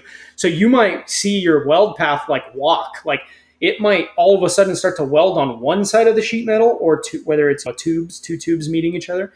It might decide to just start like grabbing one side and the weld is fully on one part and maybe crosses back over and welds where it needs to, or gets onto the mating part. But it's so hard to keep the weld where it's contacting both parts and making like the correct weld that you need, right? Right. So part of the issue with that is when you outsource sheet metal work, tube cutting, tube bending, things like that, I mean, you're not controlling the QC and the processes of that in-house. So you don't have control over the tolerances. The shop that we use, Cal West Manufacturing, they do an awesome job. They have some great equipment. But at the same time, over the years, they have upgraded their equipment. So if I designed a part 2 years ago and they were doing it on a certain press brake and they were bending it, they were doing the laser tube cutting on a certain machine, and then the tube bending on a certain machine, and then upgraded those machines, now it affects me. Now my program is out of whack. The parts come out even better to like my CAD model, and now the gaps are different or not where they were before. There are no gaps now, and now we have to go back and nudge every single one of those points that we programmed with the robot. So there is it gets a little difficult there. When we get a pallet of 30 or 50 parts to do a production run, we weld the first part, and then we see where we need to make some changes. We'll make a few changes by nudging those points, and then we'll load the next part, and then we'll see. And then we kind of find the average of all these parts. So maybe by the 5th part into an entire pallet worth of a production run, we might like have narrowed it down and got a pretty good program working, and then it runs. And then, but like I said, the next time you reorder that pallet and you get it in, you might be doing the same process all over again. Right. And I know that one of the questions on there was is there any kind of software or a CAM that we're using for that? We looked into remote software or offsite software for programming the robot. It is definitely a specialized software. One of the ones that we looked at, which is the higher end software, is called Octopus. And I mean, I think that runs like 20 grand. So it's definitely not cheap. So we were wondering if it made sense for us to go to the offsite programming so we could do it in the computer, because we have our fixtures in CAD. We have the design in CAD. We can import it. Now, the hard part about manually programming on a part is you can't see where your previous points that you've programmed are, right? You have to drive the robot to that point with a teach tip that we call it, just like a pointy tip that's spring loaded so you don't break it. We swap that out with the nozzle, the welding nozzle, and we'll drive that to like the point. And then, okay, you can see like you can lock the tooltip and you can articulate the gun any which way you need for clearance or for push angle for the welding process or anything like that. But then once you move on to your next point, you don't see where you were before, right? So you don't see what the movement looks like in between. Right. So without dry running in it, and it gets so time consuming. So we were like, okay, maybe if we use software, we could do it all in software and we can actually see the path. We could see a trace of the path that the robot's taking and everything like that. And we can see the angle of the gun. And again, in theory, the way they market these softwares, they work great when they show you a sample part that they do, but the real world use cases of these types of things is so much different. I don't think that we have like any 90-degree junctions of like whether it be tube to tube or tube to plate. Everything we have is at some weird angle, a compound angle of some sort of a tube being notched and going into another tube or up to a plate. And when you get into the CAD side of getting tubes laser cut with notches on them, the laser cutter always cuts normal to the tube surface, right? So as you're going around a tube notch, you're going to have one side of the cut. When you mate this part to another tube, you're going to have one side of the laser cut leave you a valley for a weld, right? And then the other side is going to be like the opposing side, or the opposite side is going to be the tube meeting the other tube without a valley, without like a chamfered edge, you could say, right? Right. Normally, on the old school method of doing this by hand is after you notch a tube, you go on the belt sander or grinder and you put that chamfer around the tube for your weld. So the way these items like meet in CAD, it makes it difficult for their software to actually trace. The second you have like a gap, let's say, which we design everything with a gap because we need it all to fit. I don't, if I have two tubes on the left and right and I have a cross tube connecting the two, I don't make it a perfect fit in CAD. I have a tolerance gap section. Well, right. The softwares don't like that. They're like, oh, well, we can't weld here because there's a gap. So we tried trials and stuff. We tried extending our tubes and making them just like the version we would use for the offsite software. They're actually mating. The tubes are actually touching, and we try to drive the path around it. But in the end, it just made no sense. We just figured there's no point in spending the $20,000 if the software is not doing what we need it to do, and it's going to take almost just as long programming it in there than it is manually out on the machine. So yeah, that's crazy. So for the most part, we're doing everything on the machine itself, and it's all a very manual process. So what can you do to mitigate that issue with the weld walking? Have you guys gone to like bigger wire sizes and things like that to try to? Yeah. So when we first bought the machine, we did it with the idea that like we wanted our MIG welds on the robot to look like our TIG welds. All of our products that are welded out, and the ones made in Taiwan are all hand TIG welded. Oh, wow. Yeah. So we wanted a MIG like TIG look, right? So we wanted to get the dime stack look and everything. We definitely didn't want it to look like a squirt gun, right? No bird droppings.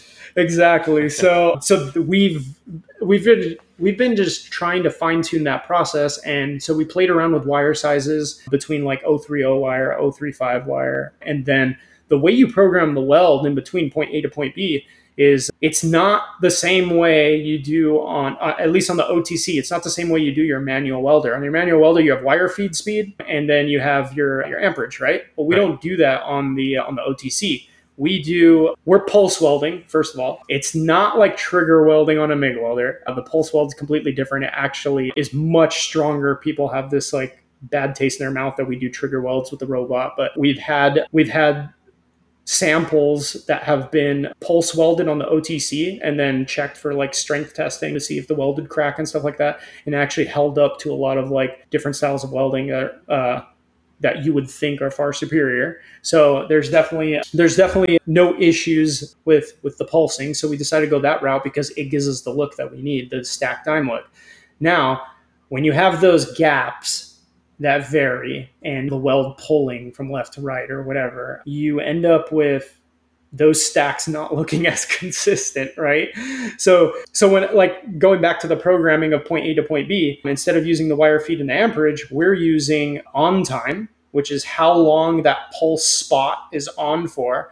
And then we're also using, I guess you can say it's like a step over. How it's they call it pitch. So it's distance between each puddle, pretty Mm-hmm. much. So the hard part is you might program, let's say let's say you program a 3-inch long section, right? And you tell it you want a pitch of an 1/8 inch, right? So it's going to put a puddle every 1/8 inch. But the second you start, you don't know what the end to end distance is. When you pick point A to point B, we're driving the gun there manually, right? We don't know what the distance is or the length of the path. So when you pick like an 1/8 inch, let's say 1/8 inch works great for the dime stack look, on one weld, it might look great. And then on another one, it might not, right? You're going around an arc, it's a little different. And then your start and end points will look different. Normally, the start will always look good, but you don't know where you're ending on that last point, whether you're like in between the pitch. So if you're in between, it's going to stop at the last puddle right before, and then your weld comes up short. Then you overprogram your point, so you go past that, and then it starts to turn into like a real mess of like where you've programmed things. So you gotta kind of remember that when it comes back to getting a new production run and going in and moving all those points a little and nudging them.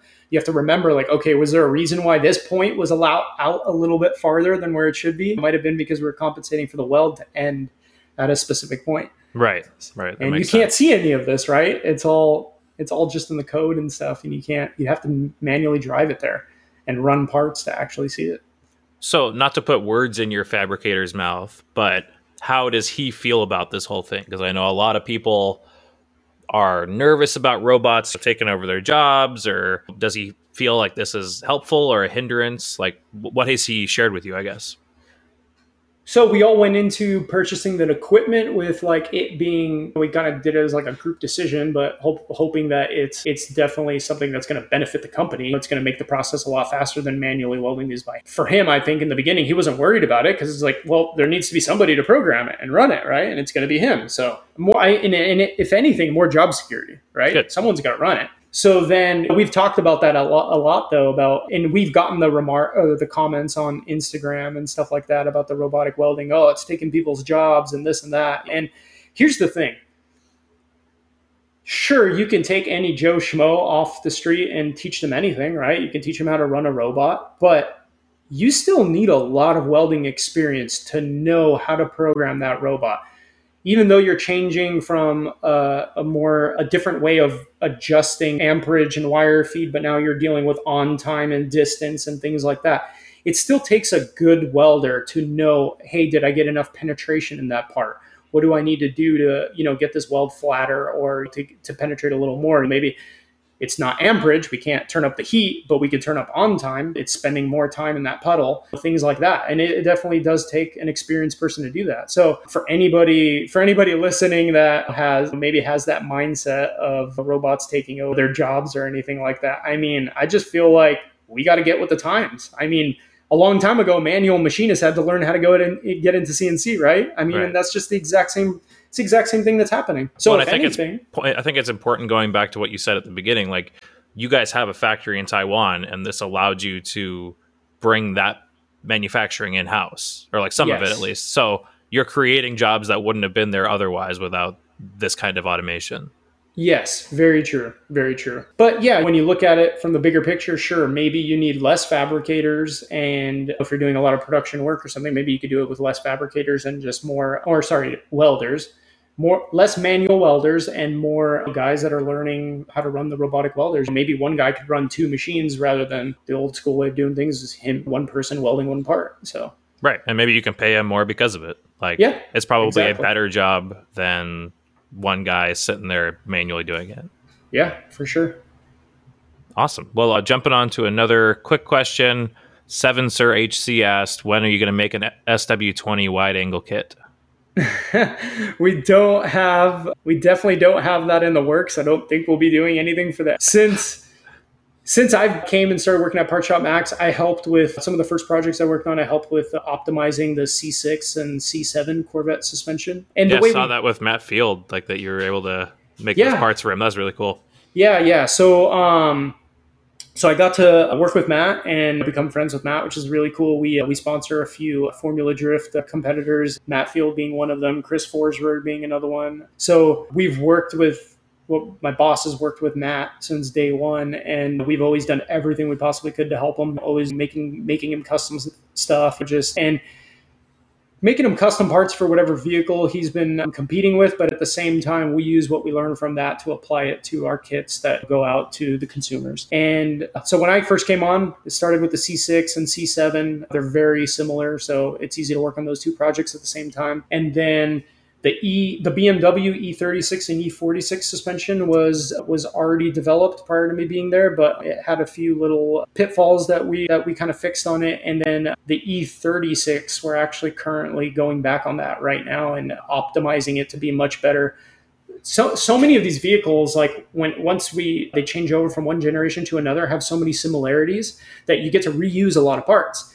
And there's a misconception a lot of the times, like, oh, well, you know what? It worked for the older chassis, so as long as it bolts onto the new chassis, it's good enough, or something like that. So with the BMW, it was the opposite. We designed the E46 suspension and then saw that it would fit the E36, but we ended up finding that it's putting a lot of leverage on the frame. So we're like, you know what, let's go back and optimize it and just make it work a lot better for the E36 customers. So we're currently working on that. The last project I finished before that was IS300 Lexus, and we did a full front and rear suspension system for that one. And then the next one, so we purchase every vehicle that we did. For the most part, we purchased almost every vehicle that we designed suspension for. And we build it into a shop car. So we have a lot of shop cars. And then the ones we have in trailers right now that are sitting collecting dust that are waiting to be worked on, a full suspension design for, is we have a Miata MX-5 and we have a newer Mustang, the S550 chassis. Okay. So those are coming up next, I believe. I don't know which one first, Miata or Mustang, but we might throw in optimizing some more things on Scion FRS chassis that we already have products for, but we wanted to go back and make things a little bit better since we've learned some things over the last couple of years. Nice. That'd be awesome. Yeah. Triple Caution Machine Works asked, what's the most bizarre thing you've been asked to scan? Well, I got some funny friends, so sometimes I'm getting texts when they see my Instagram stories of me using the scanner. Sometimes I'll get some text saying "send scan" with some sort of sexual innuendo to it. So yeah, that's funny. But for the most part, like, really, I haven't actually done any weird things. I mean, as far as CAD design, I've designed all sorts of weird trinkets and weird ideas and inventions that people have worked on and things like that as side work and freelance work. But the scanning has really been in the norm. I mean, for the most part, obviously, the last couple of years I've been scanning lots of cars and suspension, but really everything's just been manufacturing related for the most part. Always just parts, really. Okay. So, yeah. And then JSP Fab, John asked, what's the biggest unexpected surprise going from design work into machining? I wasn't really caught off guard too much because of like having previous experience with manual machining on Bridgeports and things like that. The G code was obviously something like new to learn for me, but I finally realized like why I always heard it's easier to program like items that are defeatured in the sense of chamfers and things like that. As a designer, I like to make my parts look great and look awesome, but the one thing I have had going for me is knowing the machining process. I've always definitely designed my parts with the intention of them being machined, or knowing how the machines work, knowing how cutters work. I'm not making sharp corners in pockets and things like that. Right, but you're also not hitting the fillet all button. Yeah, right. I try to stay away from fillets. Me personally, well, what's funny is I like the more chamfered look to things, so I try to apply chamfers for the most part. And obviously those are easily defeatured. But yeah, I've always made blueprints and sent things to machine shops with the chamfers in there. And now once I started programming, I'm like, if I ever send something to John or anybody else from now on, I'm going to go ahead and suppress those chamfer or fillet features and give it to them and say, here, man, just put the chamfer here. And this is the size it needs to be. Call that out in the print and just make life so much easier. because now I get it. I understand. It definitely is much faster and easier. And then the other thing is that's caught me off guard might have been like how long it takes me to program a part. I wouldn't say I'm like extremely slow, but I'm obviously new to it. But I am pretty meticulous. So when it comes to like picking tool paths and applying them to a part, like it takes me a lot of time because like I might be playing around with a couple different tool paths to see which one's the best one, which one's more optimized, and which one looks better, or which one's going to leave a better finish or something. And I kind of overanalyze those things. So by the time I could design a part and then throw it in a cam, and then I could burn so many hours programming and looking back and thinking like, man, it wasn't even that difficult of a part, but it's taken time. So obviously that'll get faster with time, but surprisingly, like I mentioned earlier, the 5-axis programming has been a lot easier than I expected. Good. Yeah, that's great to hear. And then the last question we had from AM Metals was, what future chassis are you going to support with the vacuum forming stuff? Carbon Kevlar vacuum formed E36 full over fender kits, please. So as far as, I don't know if many people know like what the wide body kits, how they actually mount to the car, but what we're doing is definitely over fenders, and the side skirts everything's over, right? So you're not replacing any of the OEM components. So you're either going to use like a 3M double stick tape to adhere to these parts, which is actually very strong and rigid, or a lot of people like the look of riveting over fenders on there and showing the hardware, the rivet heads, so things like that for some sort of styling and stuff. So the bumpers that we're creating that mate into the wide body fenders that we're making, and the rear quarter panels and the side skirts and any kind of bumper end caps, all that stuff is made to just go on top of the OEM car. Obviously, if you're going wide body, you're looking for wheel clearance. So underneath the over fender, you're obviously going to trim out your OEM panel. And for the most part, I mean, you can trim it as far back as you want. You can get rid of most of that weight, most of that metal in there. And then what you're really using is we're just keeping the OEM fenders and body panels for their mounting flanges and mounting purposes. That stuff is very hard when you get into into molding, even if it's fiberglass or anything, like having to do all those return flanges and all the mounting holes and everything like that. That becomes a real pain. So we wanted to like get into this field with something much easier for a customer to put on their car, and much easier for us as far as the processing goes. We're not designing all of the tabbing and everything like that. So as far as his question goes, we've completed the design for the 240SX S14 chassis. My boss finished that one out, and then that mold that I made on the machine was the trunk wing for that. And then now that we're like proving out and coming to the final stages of proving that wing fits, we're going to go ahead and start making the molds and manufacturing all the rest of the body components for that car. And then he had previously started working on the Lexus IS 300 body kit. And he now learned, after months of learning and getting better at the Class A surfacing and everything, he's going back and refinishing that one and getting it to like the standard that he's at now.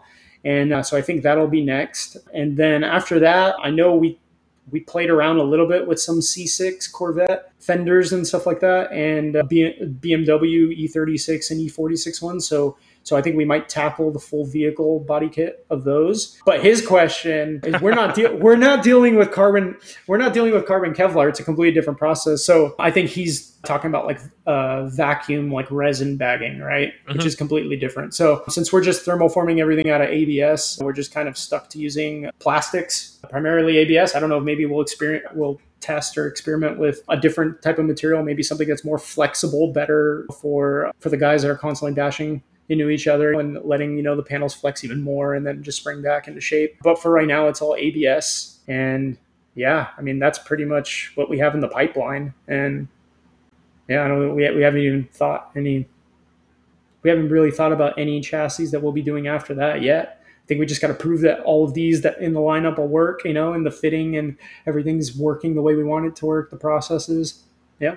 That's awesome. Yeah, it's I was looking through FlowState's Instagram, and it's really cool seeing not only the process of vacuum forming, but just all of the design that goes into it behind the scenes. And it's a really neat process. And like you said earlier, ABS makes sense for the market you're going after. But these aren't show cars. These are cars that are getting down and dirty and Robbins racing kind of things. So For sure, for sure. So we wanted to be able to make a product that like could be show car worthy. So the plastics that we're using, like the ABS that we're using, is not like your typical like cheap hair cell ABS plastic sheet. Like the wings that we were thermoforming in the videos, each one of those plastic sheets costs like $75, the raw material of that sheet of plastic. And we use, once you trim the part out, I mean, we're probably only actually using maybe 25% of that plastic on Right. the actual finished part. And the rest is trash. You can't reuse it. We could recycle it, obviously, but we can't reuse it. So we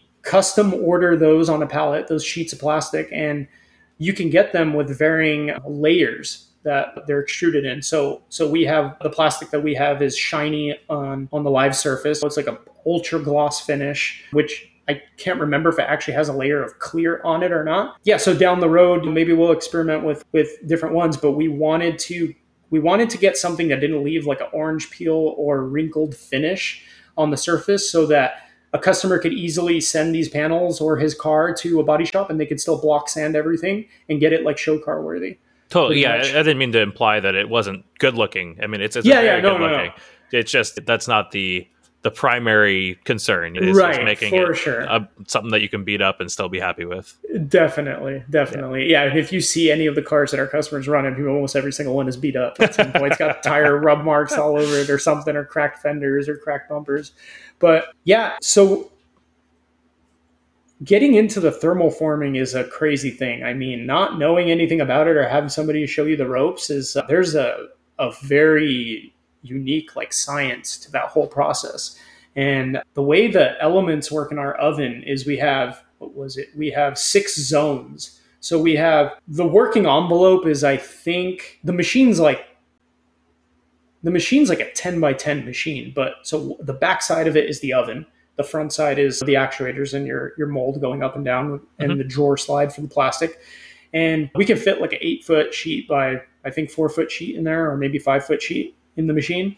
And then you put it into the slide and then you slide it back into the oven. And the oven has, so the 6 elements, there's 5 across the middle and then 2 skinny strips, one in the front, one in the back. And you can control each zone on a Siemens controller that controls the machine. And we can apply different percentages to different zones based on what we're doing. And the thing that we're learning that is very difficult is the material around the frame that's being clamped does not get as hot as the center. The center just starts to get hot really fast and droop. But Right.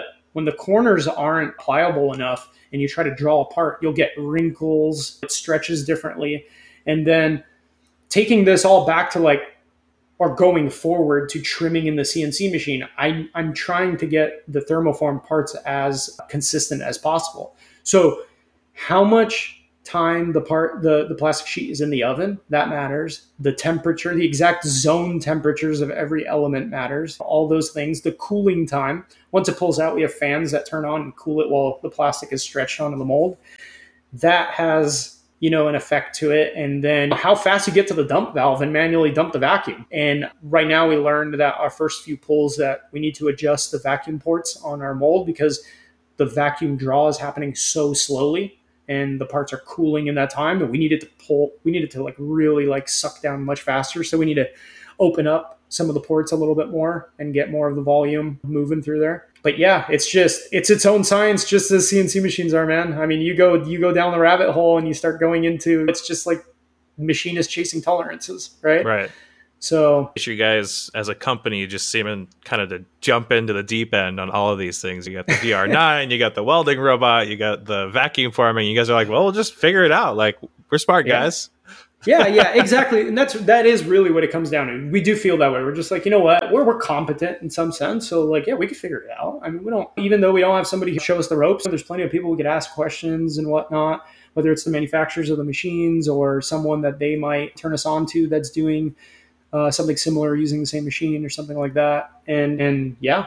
And then going from a year ago, not having these machines in our shop to having this VR9 and then this massive thermoforming machine. Like we've really had to move things around the shop to make space for it. And we're definitely cramming our building. Our shop is about 5,000 square feet. It's a nice building and everything. It's nice. It was built in like the 70s. So power is a little An a issue. little on the low end. Yeah. Yeah. I mean, we have we have 3-phase power, but we only have a 200 amp service. And when we ordered the thermoforming machine, I don't know if people have ever looked at, like any of the listeners have ever looked at what the draw is on thermoforming machines, but it kind of caught us off guard when we were looking, because the first machines that we had quoted out for what we were trying to do, I think they quoted us at like drawing 700 amps. Ooh. And that's double-sided ovens with dual elements, right? Like one on top, one on bottom. Right. So then we started narrowing it down. We're like, okay, well, we definitely don't have power for that. We're not going to get that much power to our buildings. What's the next thing we could do? So let's go to a single-sided oven. And then who can build a single-sided oven that's not 350 amps? And we ended up going with Belavac for the thermoforming machine. And that machine draws 170 amps at 100% duty cycle. And we have a 200 amp service. So right now, currently, when we are using the thermoformer, nothing else is running. Like just the computers and stuff, but we're not running the Haas, we're not running the robot, we're not running any of the welders in the back of the shop, nothing like that. So and the other thing too is you're never really going to reach 100% duty cycle unless you are going to bake like a 1/2-inch piece of plastic ABS that's 8 feet by 4 feet or something like that. It's just never going to happen for us. We're dealing with materials that start out about like around 150 thou thick, 3/16 thick. I don't even think we haven't even gotten to like a 1/4-inch thick material yet. And really, you can just leave it in the oven longer. You don't need to bring it up to temperature very fast. You can just let it cook in the oven. It can just sit there for a longer period of time. Makes the process a little slower, but if that's what you got to deal with because you don't have enough power, then it is what it is. Yeah, you got to do with what you got for sure. Yeah. So that jumps us into, I mean, you kind of already talked about shop news and new things, but are there any other new machines or new things on the horizon for you or Part Shop? What's on the horizon? I mean, along with buying like the Haas and then buying the thermoformer, we had to get a new compressor just to run the thermoformer, just to run the actuators on there. So we went with the screw compressor for that, and kind of sucks because I wanted the screw compressor in the back of the shop to run the Haas, like the best air and everything over there on my end where I'm working. But the thermoformer needed an air compressor, and it's very close to the front office. It's in the front offices in our showroom. That's the only place we had to put it. So we used to have cars in our showroom. We pulled those out and we put the thermoformer in there. And then we, since we needed a compressor close to it, we obviously don't want to be deaf the whole time that thing's running. So we decided to go with the screw compressor that's on the other side of the wall in the shop area. And then nothing in the works right now for any new equipment. But if we kind of bring this into what have I been researching, then... So let's finish it off. What have you been researching this week? Yeah, so thermoforming techniques, obviously that's one of them, is looking at the temperatures, and there's different rules as far as what the corner temperature should be of the sheet and the material, things like that. Figuring that out. And then on the Haas side, when I go into work later today, I got to machine my first NPT thread with the thread mill. So that'll be interesting. I already drew it up in CAD and then programmed it in Fusion yesterday. And then I'm going to go ahead and run it on the machine today.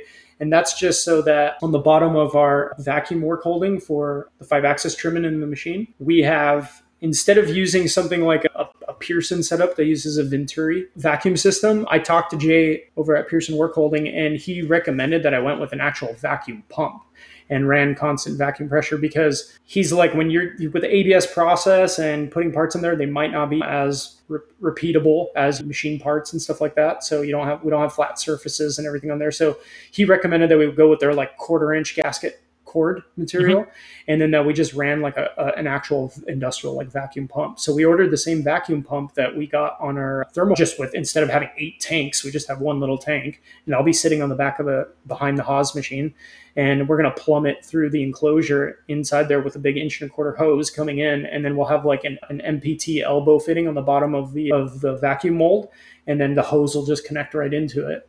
And we'll have a lever on the front of the machine that just dumps the valve or whatever, all the vacuum. So yeah, never did any kind of thread milling. I ordered our first single point thread mill from Mari Tool. It showed up. I just got to put it in a shrink fit and then try to do this MPT and see how it goes. And I got to say one thing is shout out to Saunders and the NYC CNC website. I mean, me being new to CNC, that website helped me so much as far as watching as many of his videos that I possibly could on my free time, and just him creating these like templates, like doing this MPT thread. I just went ahead and downloaded his calculator, this Mhm. Excel spreadsheet calculator, and that thing worked awesome. Hopefully it will. I mean, I'm sure it will, but I haven't done it yet.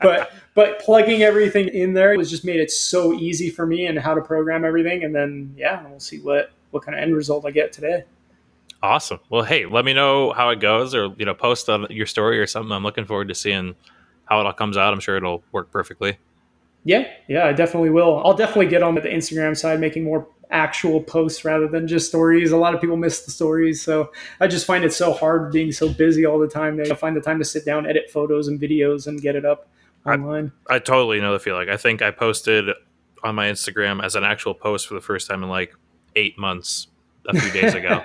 And I do stories from time to time, but it's just tough. Like, you always want to make quality content, or at least not garbage content. But like, I'm Right. okay just throwing up the random picture with like a little blurb on my story because it's no big deal. So I totally understand. For sure.